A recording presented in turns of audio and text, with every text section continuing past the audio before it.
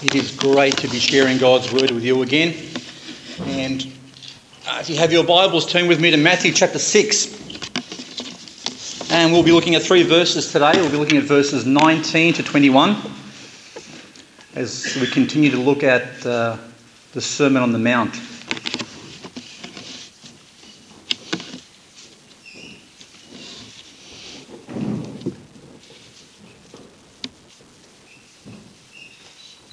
Read with me. Verse 19. Lay not up for yourselves treasures upon earth, where moth and rust doth corrupt, where thieves break through and steal. But lay up for yourselves treasures in heaven, where neither moth nor rust doth corrupt, and where thieves do not break through nor steal. For where your treasure is, there will your heart be also. Let's pray. Father in heaven, we thank you once again for your precious word, and we pray this morning that our hearts would be open and willing to receive the seed that you would have planted there. We pray that the Spirit will be working even now, meeting the needs, and Father, even the closed doors, Lord, of our hearts. I pray that your name would be glorified in this message, that I would be hidden behind your cross, and only Jesus would be glorified. We pray this in his name. Amen. Recently, a friend of mine gave me a gift for my birthday, which is around September. And it was a set of videos, and it was entitled The Men Who Built America. Anyone seen that series? Seen that series, yeah. Well, you bought it for me on DVD, and I hadn't had a chance to watch it, but as you would appreciate, I've had some time off recently. I've been stuck at home for a whole month. So that was one of the things I thought I'd get, I'd do. And I actually found it very, very interesting. I had recognised most of the names in that video, although I didn't associate them and didn't understand much about their lives. Names like J.P. Morgan, John D. Rockefeller, Andrew Carnegie, Thomas Edison, Henry Ford. These are the names of the people that the author was saying, or the people that put this thing, actually had built up America to be the greatest power in the world. And I found it interesting from the point of view, not just that these men were extraordinary individuals from an earthly point of view, but the actual way that they interacted with each other, because most of them actually knew each other. Morgan knew about Rockefeller, and he knew about Andrew Carnegie.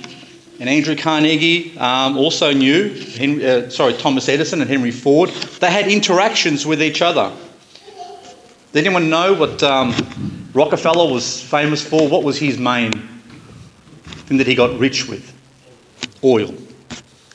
What about Andrew Carnegie? Steel. We all know about Thomas Edison. He invented the light bulb and eventually ended up putting electric lights in the streets of America because of the inventions that he made. Henry Ford we know about through the car industry, and J.P. Morgan was basically an investor. He would take struggling companies or companies that were competing with each other but weren't making any money and actually get them together. So they became profitable companies, and he took a part of each of those companies and amassed his wealth. The wealth of these individuals was so great, as I looked at this particular series, that no one today even matches or comes close to the wealth that they had. Just to give you an idea. Andrew Carnegie made his wealth through steel, and he made it just when or before the Americans started building the skyscrapers. The reason that they could build skyscrapers is because Carnegie developed a new system of making steel that was stronger and tougher. So New York and all the big cities in America are built with Carnegie steel. He was one of the reasons that they could build long or tall towers like that. Now, Carnegie lived 1835 to 1919. And just to give you an example, when he died, he had the equivalent of $300 billion of wealth. 300 billion, not million, billion. That's $300,000 million. Now, he he could literally almost pay off Australia's debt. John Rockefeller was worth $670 billion. Now, compare that to Bill Gates, one of the richest men in the world today. Bill Gates is worth about 70. So these men had extraordinary wealth.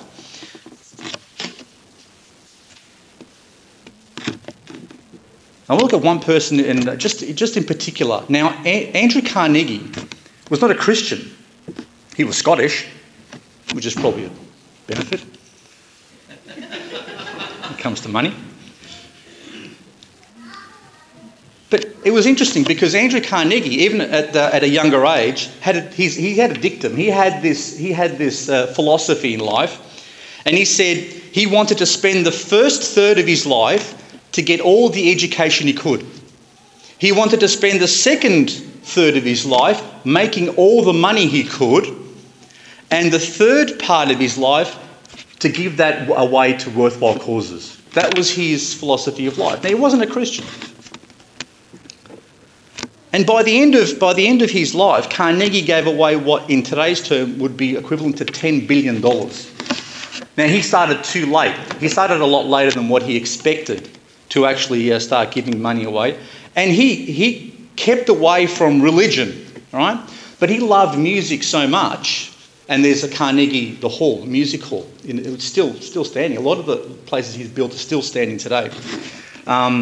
He loved music so much that he donated thousands of organs to churches just because he loved music.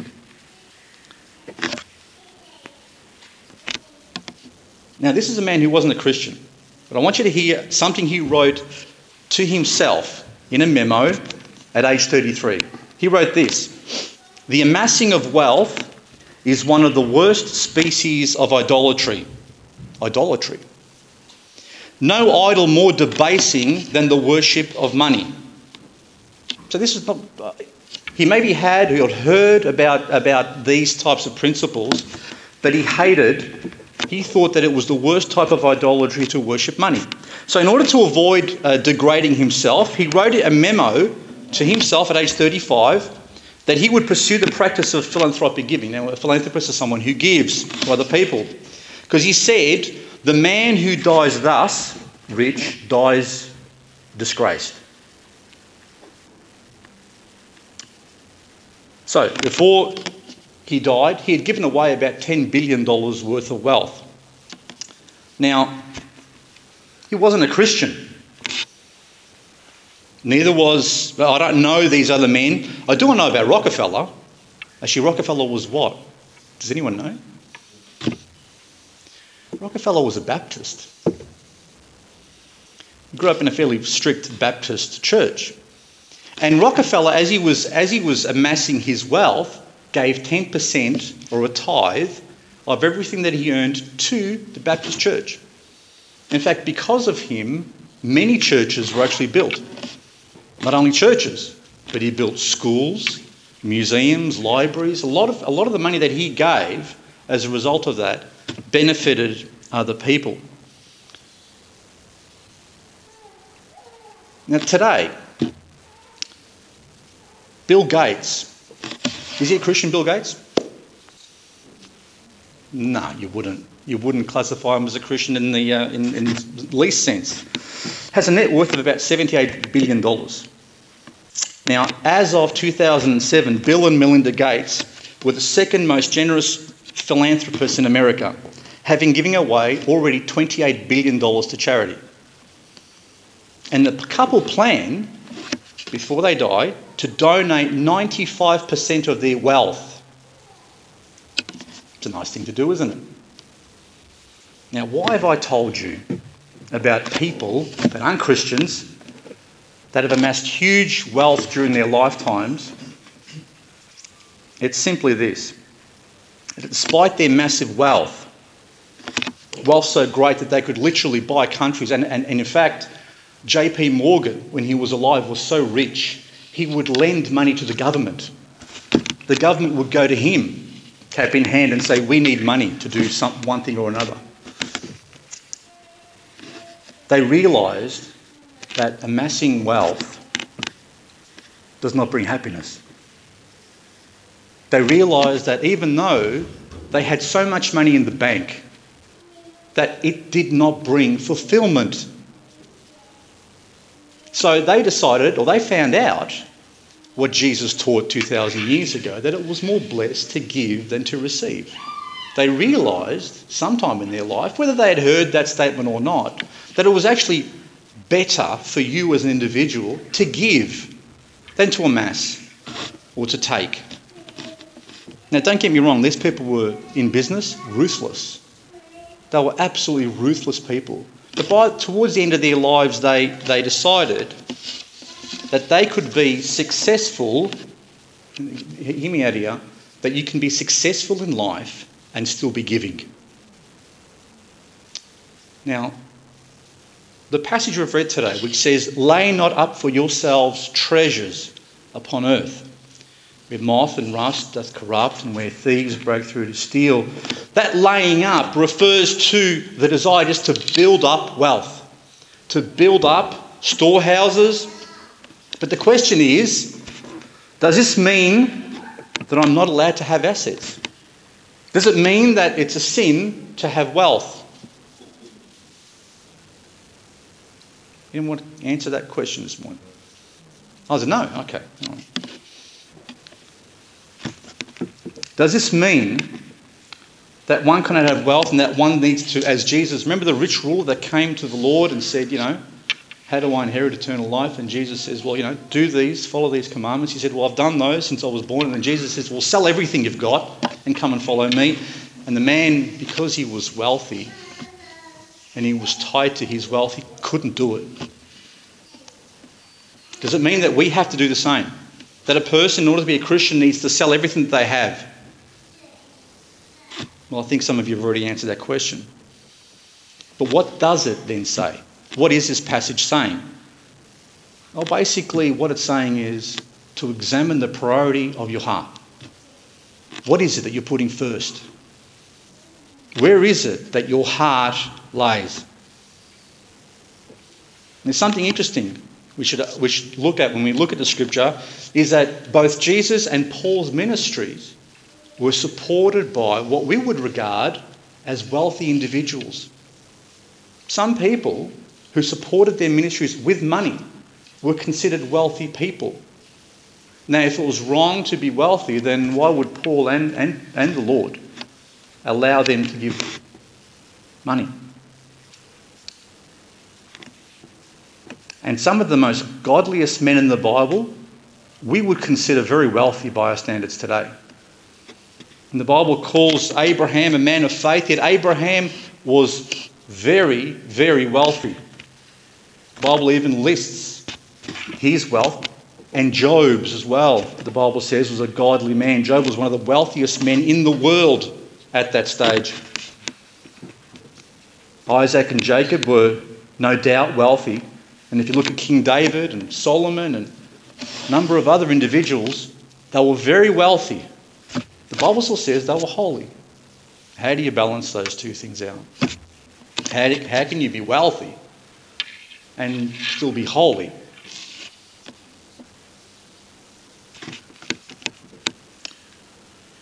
Now, in this passage, and you notice the previous weeks I've spoken about prayer, fasting and alms, which is giving to the poor. Jesus was addressing a false notion that the people had and the Pharisees had and their teachers had given them. And that was this, that if you were wealthy in life, it was a sign that God was blessing you. It was a sign that you were in God's favour, that you were somehow better than other people. And if you were poor, well, God wasn't blessing you because there's something wrong with you. Same thing if you were sick. If you were sick, if there was some ailment that you had, or if you had some crippling disease, they would teach them that, obviously that person is a sinner. There is something wrong with them, so God's judging them. So temporal wealth and health was a sign of God's favour, and poverty was a sign of his disfavour. Instead, Jesus turns this whole idea on its head. You see, there's a story that Jesus gives about a rich man, the Bible says, who ate sumptuously every day, while outside his gate lay a poor beggar named Lazarus. That poor man who lay outside of his gate ended up dying, and so did the rich man. The rich man found himself in hell, and Lazarus in Abraham's bosom. And the motto of that story is that poverty is not a sign of God's disfavour. Neither are riches a sign of God's favour on an individual, and that how you use your wealth really determines where your heart is. And it's the heart that God always drills down to here. The outward, look, we see the outward. We judge a person often from the outward appearance, by the things that people say, but God judges the heart. He can see on the inside. He can see the secret motives that people have, and oftentimes we even deceive ourselves about our own motives. The Bible says that the word of God is like a two-edged sword that's able to cut asunder, even to the joints in the marrow. It gets deep down and reveals what's going on inside of our lives. And that's what this passage is doing.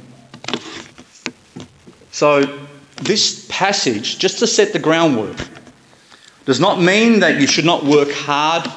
Does not mean that you can't be successful in business. But rather it addresses not just the gaining of wealth, but your attitude towards it. Turn with me to Deuteronomy chapter 8, verse 18.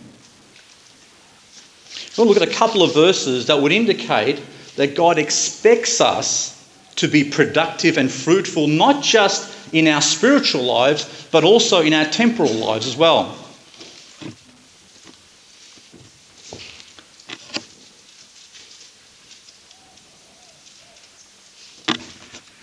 Deuteronomy chapter 8, verse 18. Look what it says there. But thou shalt remember the Lord thy God. In other words, make sure you don't forget him. Make sure you put him first. For it is he that giveth thee power to do what? To get wealth.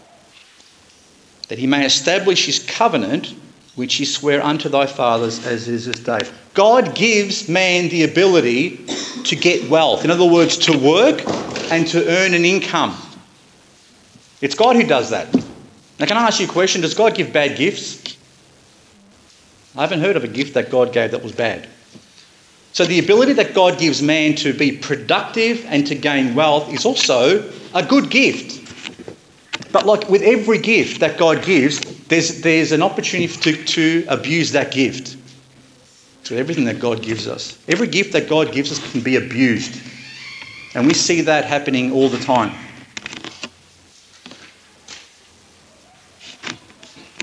Turn to 2 Corinthians chapter 12.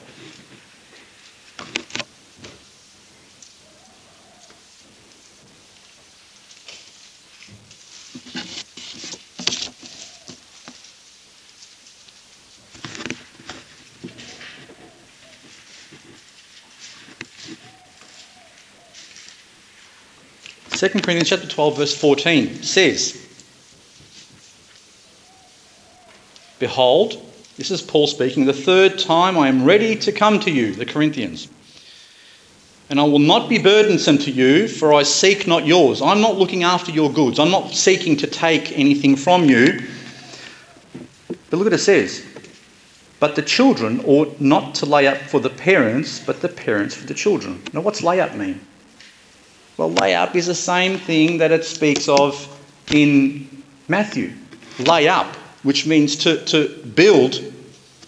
And it says here that the expected thing would be that parents would build and work to provide a future for their children.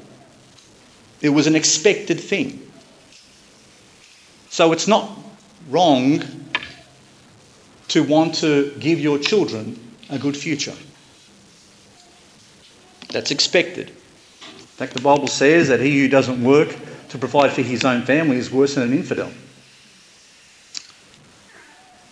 So what is it the Lord wants us to understand from this passage? So what I've basically given you is what it's not. Okay? What it's not. Now I'm going to give you what it is.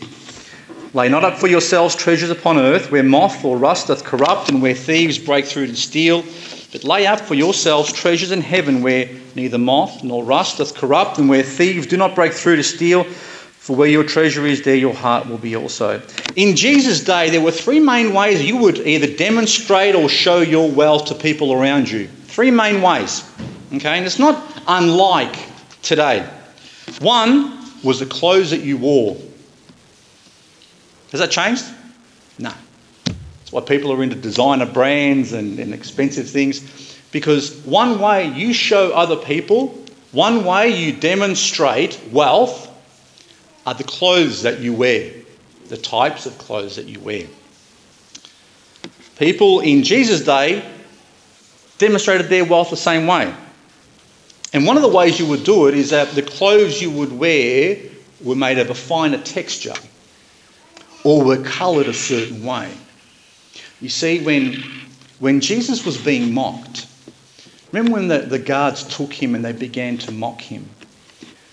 Does anyone know what they threw on top of him? What clothes they threw on top of him? It was a purple robe. Turn with me to Mark chapter 15. So you understand this.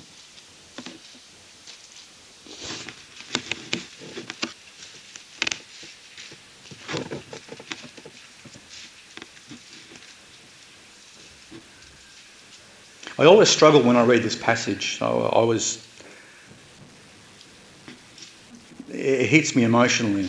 So if I start getting a bit too emotional, I'm sorry. Mark 15 verse 17 says, "And they clothed him with purple, and they plaited a crown of thorns and put it upon his head, and began to salute him, 'Hail, King of the Jews!' And they smote him on the head with a reed, and did spit upon him. And bowing their knees, they worshipped him. And when they had mocked him, they took off," what does it say there? "The purple from him, and put his own clothes on him, and led him out to be crucified." Do you know why they put a purple robe on him? This purple was indicative of a king, of a rich person. So they put a crown on his head, and they made him hold a reed, and they threw a purple robe, and they beat him, then they mocked him. So one of the ways that people demonstrate their wealth back then and even now, the clothes that you wore. The second way you would demonstrate that you were a wealthy person was a type of food that you ate. Go to the finest restaurants. And how much food you had stored. You know, how many barns you had full. Luke chapter, you don't need to turn there, but Luke chapter 16 verse 19 says, "And there was a certain rich man which was clothed in purple," okay, in fine linen, "and fared sumptuously every day." Fared sumptuously every day. I mean, what's sumptuously mean? Well, it says that he ate extravagantly. Get the impression of, that old Henry VIII picture of him with the big, was that a turkey or was that what was it? It was huge, and he'd just be munching away that thing. Anyway,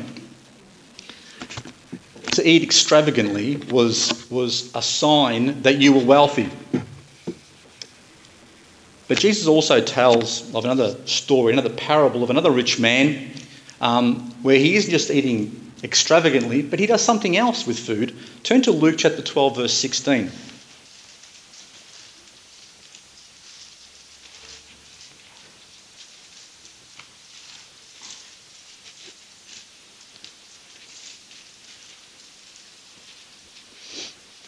Luke 12:16. And he spake a parable unto them, saying, The ground of a certain rich man brought forth plentifully. And he thought within himself, saying, What shall I do? Because I have no room where to bestow my fruits. And he said, This will I do. I will pull down my barns and build greater. And there will I bestow all my fruits and my goods. And I will say to my soul, Soul, thou hast much goods laid up for many years. Take thine ease, eat, drink, and be merry. But God said unto him, Thou fool, this night thy soul shall require of thee. Then whose shall these things, or those things be, which thou hast provided? So is he that layeth up treasure for himself and is not rich toward God. And it's very similar to the passage we're looking at. So this man had, one of the ways that you were considered wealthy was how much stuff you had accumulated in your barns.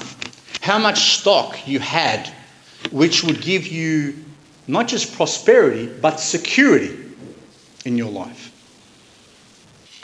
This is a perfect example of what Jesus is warning about in our passage today. His heart sought to lay up goods for himself, trusting in earthly riches. But in this case, it wasn't the earthly riches that decayed or got lost or whatever.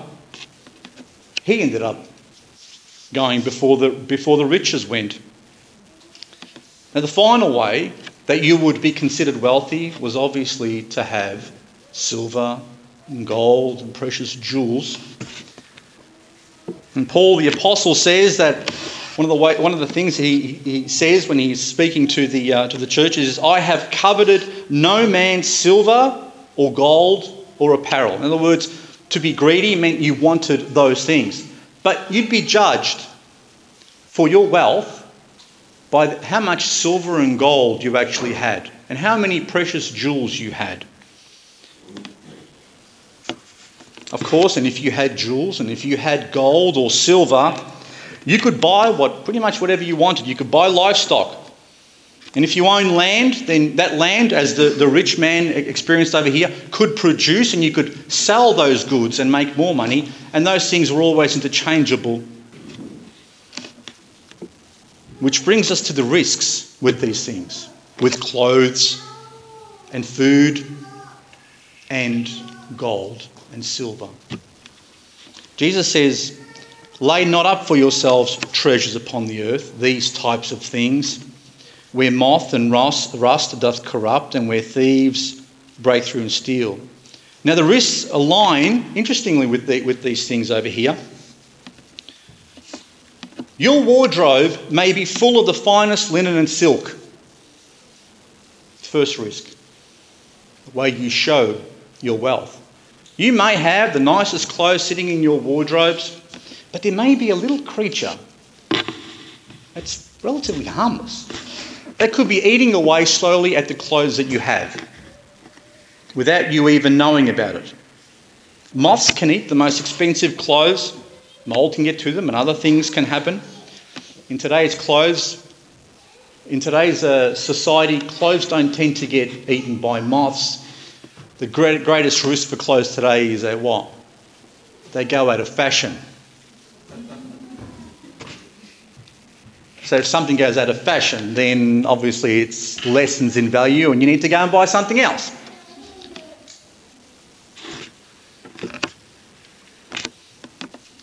So moths can destroy your demonstration of your wealth. Look at the next one. It says rust. Rust. What's rust got to do with? Well, on the face of it, you'd think rust has to do with the metals. So metal, maybe he's talking about the silver and gold. Well, yeah, I've got news for you. Gold doesn't rust. Neither do jewels. You can put a bar of gold in a room and 1,000 years later it'll still be there. Silver doesn't really rust, it tarnishes, but it doesn't rust through. And precious jewels don't rust either. So what has rust got to do with? Believe it or not, it has to do with food. Food. So the moth was for the clothes, the rust is for the food. And you might think, oh, he's gone to some Greek dictionary somewhere and he's pulled something out of something. Well, no, I didn't go to the dictionary. Actually, I went to the dictionary, but I went after the dictionary. I went to the Oxford Dictionary first.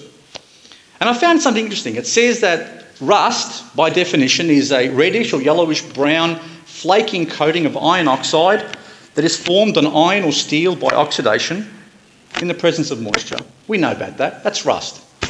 But then it gives another definition. And it says rust is a fungal disease of plants which results in reddish or brown patches. In other words, a fungus gets to the plant or the food and begins to consume it. And the rich man decided to build bigger barns and stockpile his food. The risk would be that if there was moisture and he didn't do it properly, and if there was any fungus in there, that it would begin to slowly eat his food from inside out, just as the clothes were being slowly eaten as well. And then I went to the Greek just to check and see what it said in the Greek. And you know what it said? It didn't talk about rust. The definition of that Greek word literally means to eat food. Figuratively or literally, to eat food. So the picture is this fungus, this spore, slowly consuming food. So you can have the nicest clothes where moths can eat them and they go out of fashion. You can have stockpiles of food. And there's no guarantee that it'll be there. It might go off. And the final risk is thieves breaking through to steal. Well, what do thieves break through to steal? They steal your money, your wealth. They steal gold and precious jewels. The way we tend to, probably many of us know of people that have had their homes broken into, or maybe have experienced a home breaking yourself. They tend to go for the gold. They tend to go for money more than other things these days because they can exchange it more quickly. But you're probably more likely of losing money these days because of the stock market crashes, downturns in the economy, and inflation that slowly eats your money in the bank. So whether you have fine clothes, food stockpiled to last a lifetime, or mountains of gold and silver, the message is very clear here. It says that they are not secure. They're not safe. They don't make you safe, and there is nothing that you can rely on with those things because they are only temporary. You should not trust or have your heart devoted to those things. You can't put your heart into something that isn't secure. Because in the end, your heart might be broken. It's not nice to have a broken heart.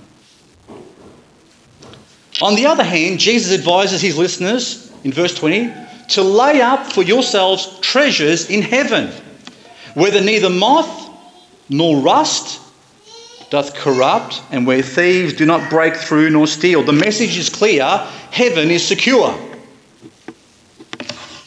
It's worth focusing your attention in life, building your wealth there rather than on the earth. There is no risk in heaven if you have wealth accumulated up there, because you know something? God guarantees all returns. There are no stock market crashes, no thieves can break in there. God guarantees whatever you put up there will be there. But the question that comes to me first thing when I read this passage is, what is it? And how do I get it? Well, I don't know what's up there. I can't get up to heaven. How do I amass wealth in heaven? And what is that wealth? Well, there are two questions that I'm hoping to answer now. But I'll answer the second question first. How does one obtain riches in heaven? Well, you'll notice that before this passage here, the three previous things that Jesus spoke about were alms, giving to the poor, fasting, and prayer. In each of those cases, Jesus says, when you pray, pray privately. Don't pray out loud in front of everyone to show off, because you'll have your reward. But he goes, if you pray in your closet, God will see the way you pray and he'll reward you. The same thing with fasting.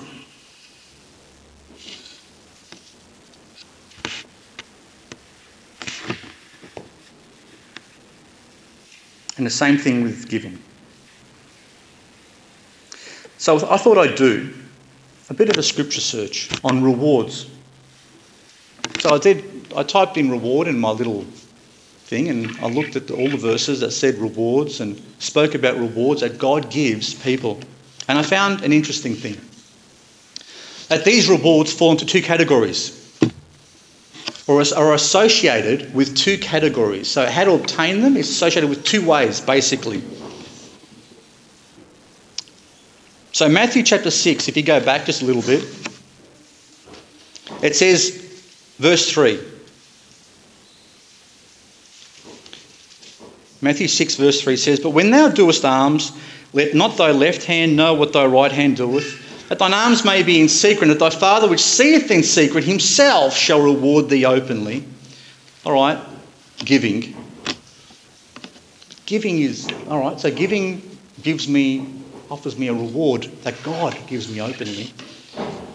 But why would you give to someone? What is it that spurs your giving to someone?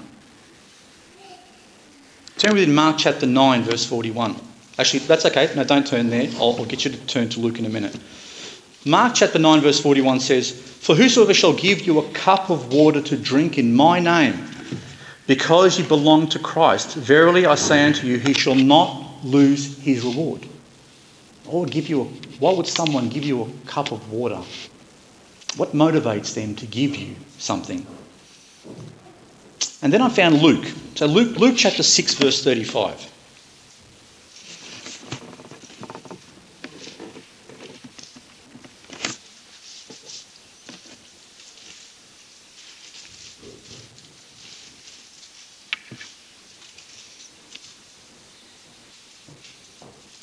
And this summed it up for me. Luke chapter 6 verse 35 says, "But love ye your enemies, and do good, and lend, hoping for nothing again, and your reward shall be great." Right, so giving. "And ye shall be the children of the highest, for he is kind unto the unthankful and to the evil. Be ye therefore merciful, as your Father also is merciful. Judge not, and ye shall not be judged. Condemn not, ye shall not be condemned. Forgive, and ye shall be forgiven. Give, and it shall be given unto you. Good measure, pressed down and shaken together, and running over, shall men give into your bosom.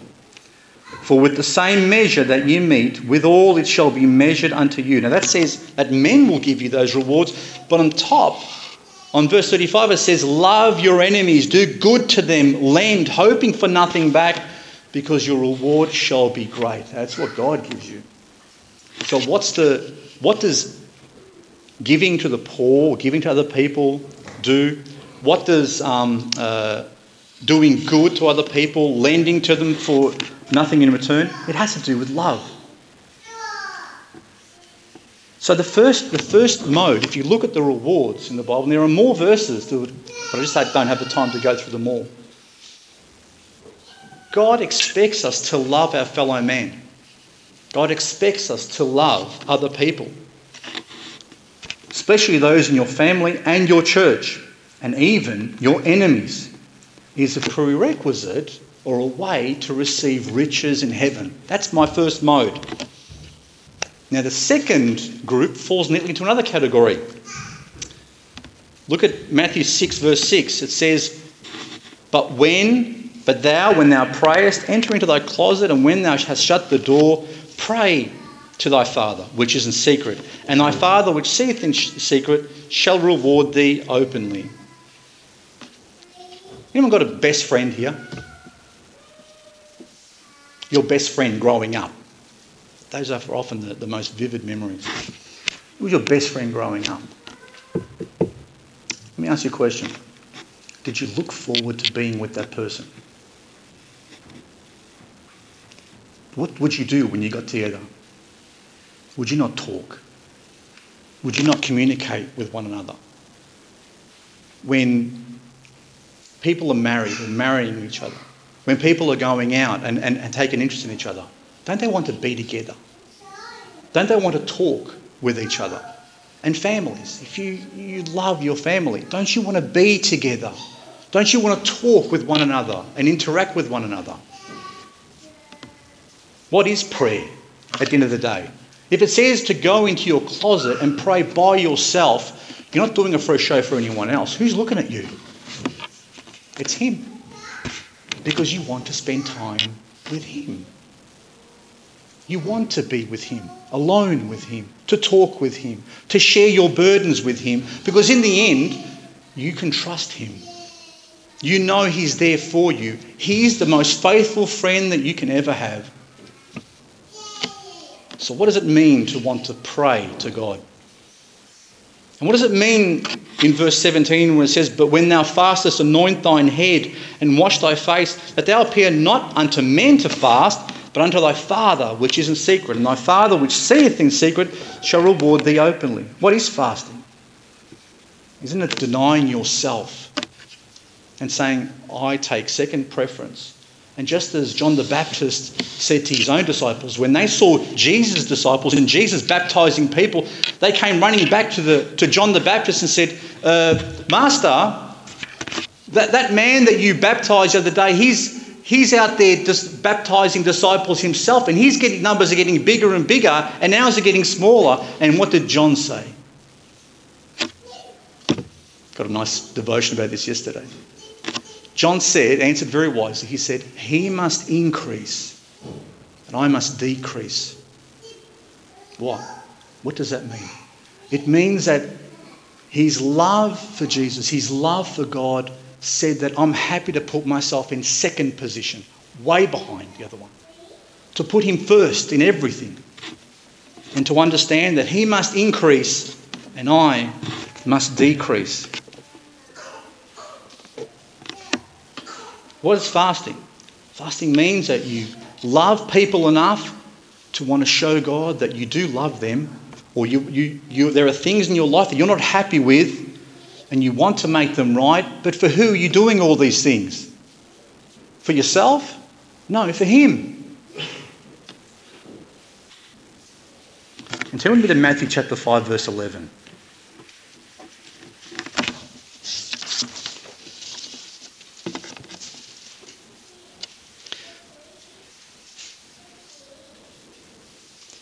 Jesus says in Matthew chapter 5:11, it says, "Blessed are ye, when men shall revile you and persecute you, and shall say all manner of evil against you falsely for my sake. Rejoice and be exceeding glad, for great is your reward in heaven. For so persecuted they the prophets which were before you." There is almost a guarantee with the Lord that if you choose to follow Jesus in your life, that you shouldn't expect to win any popularity contests. If you go out telling people that I believe in Jesus Christ and I put my faith in him and he's my Lord and my Saviour, and I follow what he tells me to do and I believe what he says in the Bible, don't expect for people to say, "Oh, well done. That's amazing. I wish I could do what you do." In fact, Jesus says that you will be persecuted for what you believe. That if you choose to follow Christ, you will be persecuted. But he says rejoice, because it happened also to the people before. And great will your reward be in heaven. Now why? Why would a person put themselves in a position where they can be persecuted, mocked, and live a life that's literally ostracised from their own community? If you're a Muslim and you choose to follow Christ, you may lose your life in many countries, or you will at a minimum be ostracised from your community. Why would a person do that? Well, because of love. Love will cause you to do the craziest things. Love will cause you to do that which is not physically possible in this world. Why should someone undergo suffering for someone else? for love. Colossians chapter 3 verse 23 says, "And whatsoever you do, do it heartily as unto the Lord and not unto men, knowing that the Lord shall receive, that of the Lord ye shall receive the reward of the inheritance, for you serve the Lord Christ." Why would someone serve someone their whole life without being forced to do it? And in everything they do it with energy and passion because of love. How does one obtain riches? By loving your fellow man and loving Jesus Christ and loving God. That greatest commandment, the Bible teaches, is thou shalt love the Lord thy God with all thy heart, with all thy soul, and with all thy mind, and with all thy strength. This is the first commandment. And the second is like, namely this, thou shalt love thy neighbour as thyself. There is none other commandment greater than these.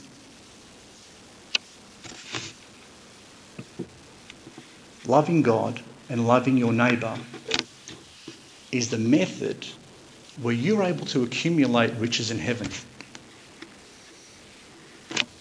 But how do you do this? It's because God plants a love in there first. And the Bible says that we love him because he first loved us. We love him because he first loved us. God gives us, because of a wonderful relationship that he initiated, the ability to love him back.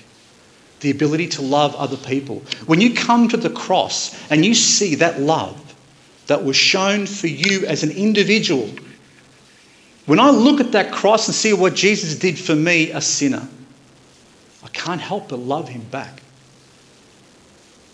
When Jesus told his disciples, "If I be lifted up, I will draw men to myself." Draw all men to myself. What was he talking about?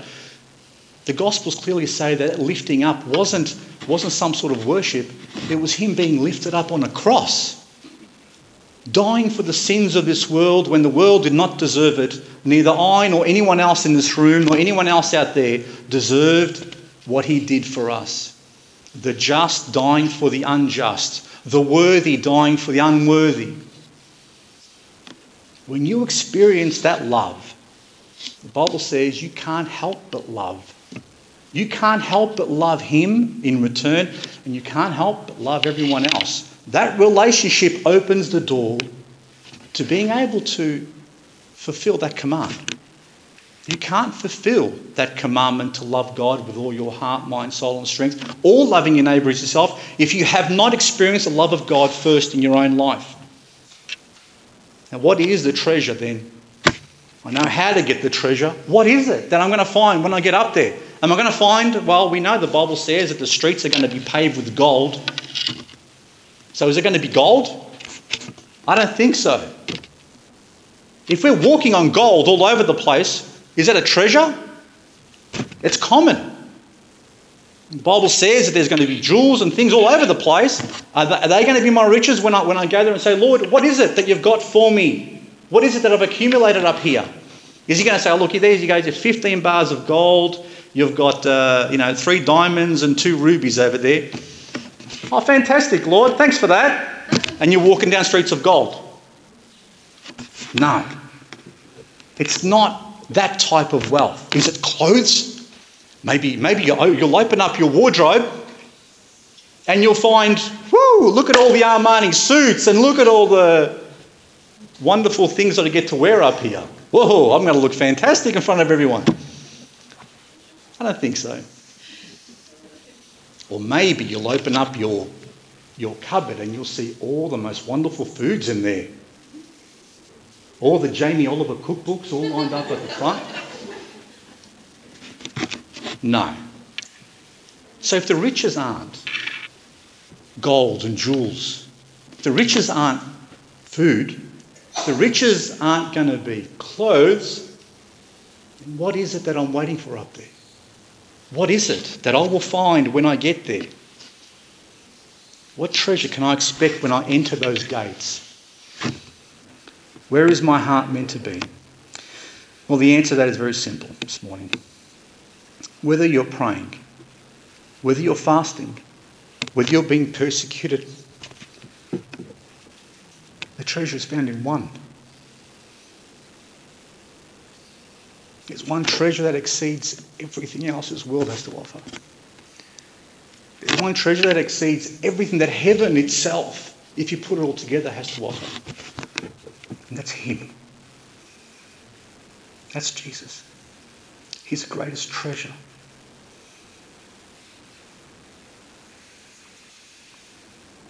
There is one treasure that you can never lose. There's one treasure that was given to you, you never earned. There is one treasure that you should be spending your lifetime investing in, seeking that treasure more than anything else in this world, and that's him. Some people in this world live for themselves. Some people live for their families, for their careers, for the riches and wealth, or maybe for power. The Bible says that all these things don't mean anything because they're only temporary. What does it profit a man if he gain the whole world but lose his soul? Nothing. Jesus would have you know this morning that true riches, true peace, and joy is found in him and him alone. He's able to offer you everything that you ever need in life. He's able to make you so strong that even though the whole world may turn against you, because that relationship you have with him is sustaining, you can resist it all. You can be the only one in this world who has a relationship with God and yet be at peace, even though the world may be against you.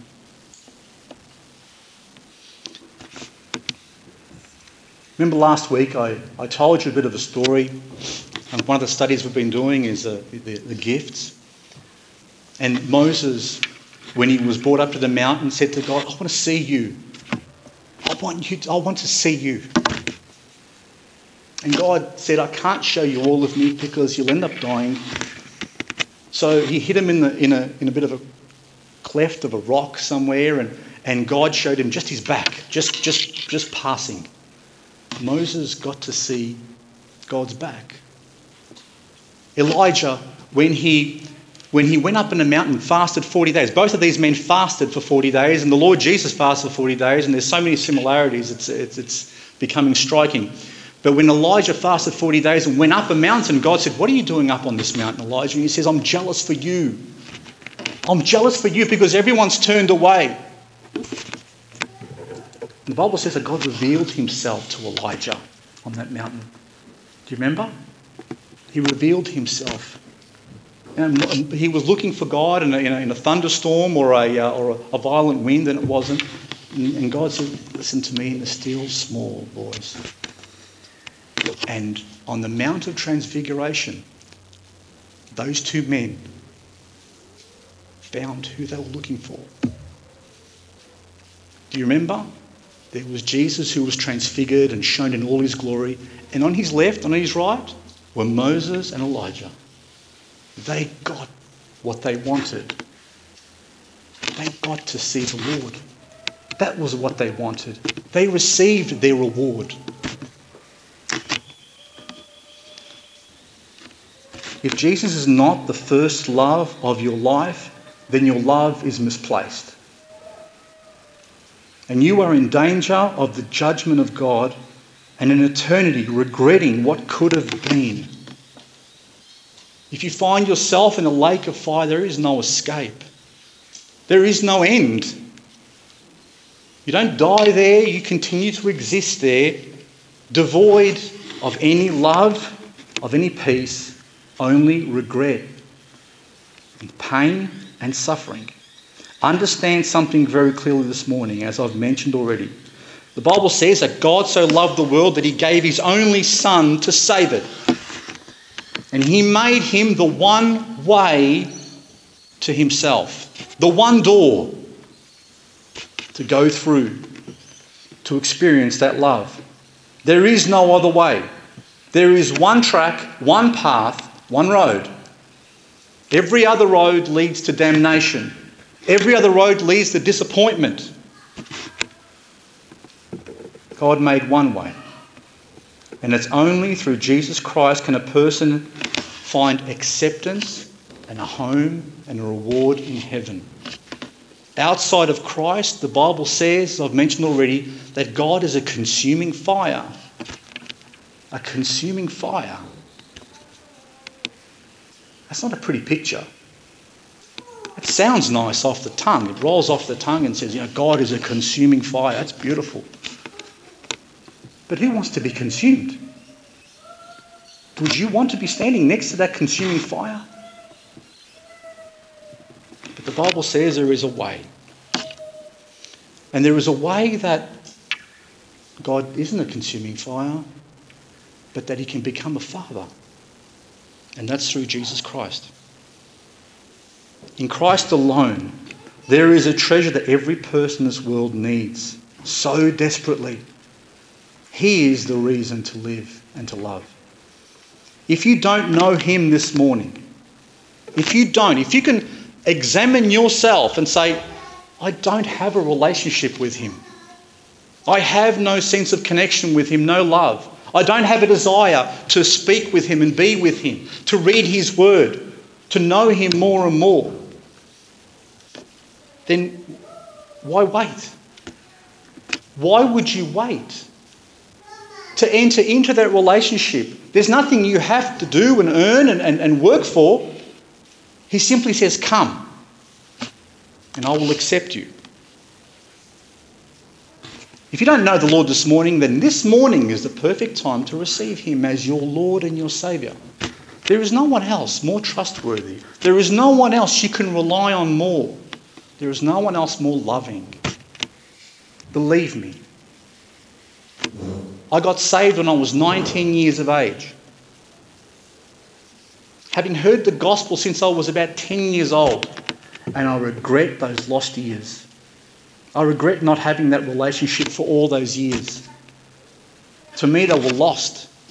But the Lord was drawing me to him.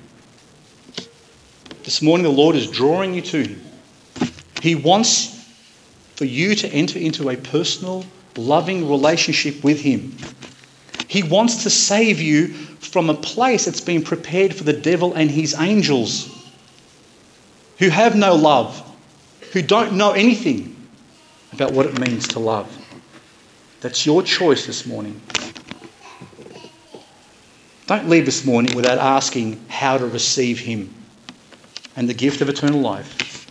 And if you know him already, what are you doing to tell this word about the treasure that you have in your life?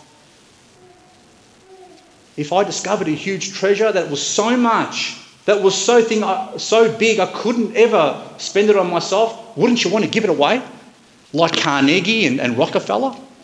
So much wealth, what am I going to do with it all? I'm going to give it away because it's more blessed to give than to receive. If you have the greatest treasure in the universe and outside of the universe, in Jesus Christ, why are you not giving him away? I'll close with the scripture. Revelation 22:12 says, "And behold, I come quickly, and my reward is with me, to give to every man according to his work shall be. I am the Alpha and Omega, the beginning and the end, the first and the last." You know who spoke those words? Jesus Christ. God bless you. Thank you.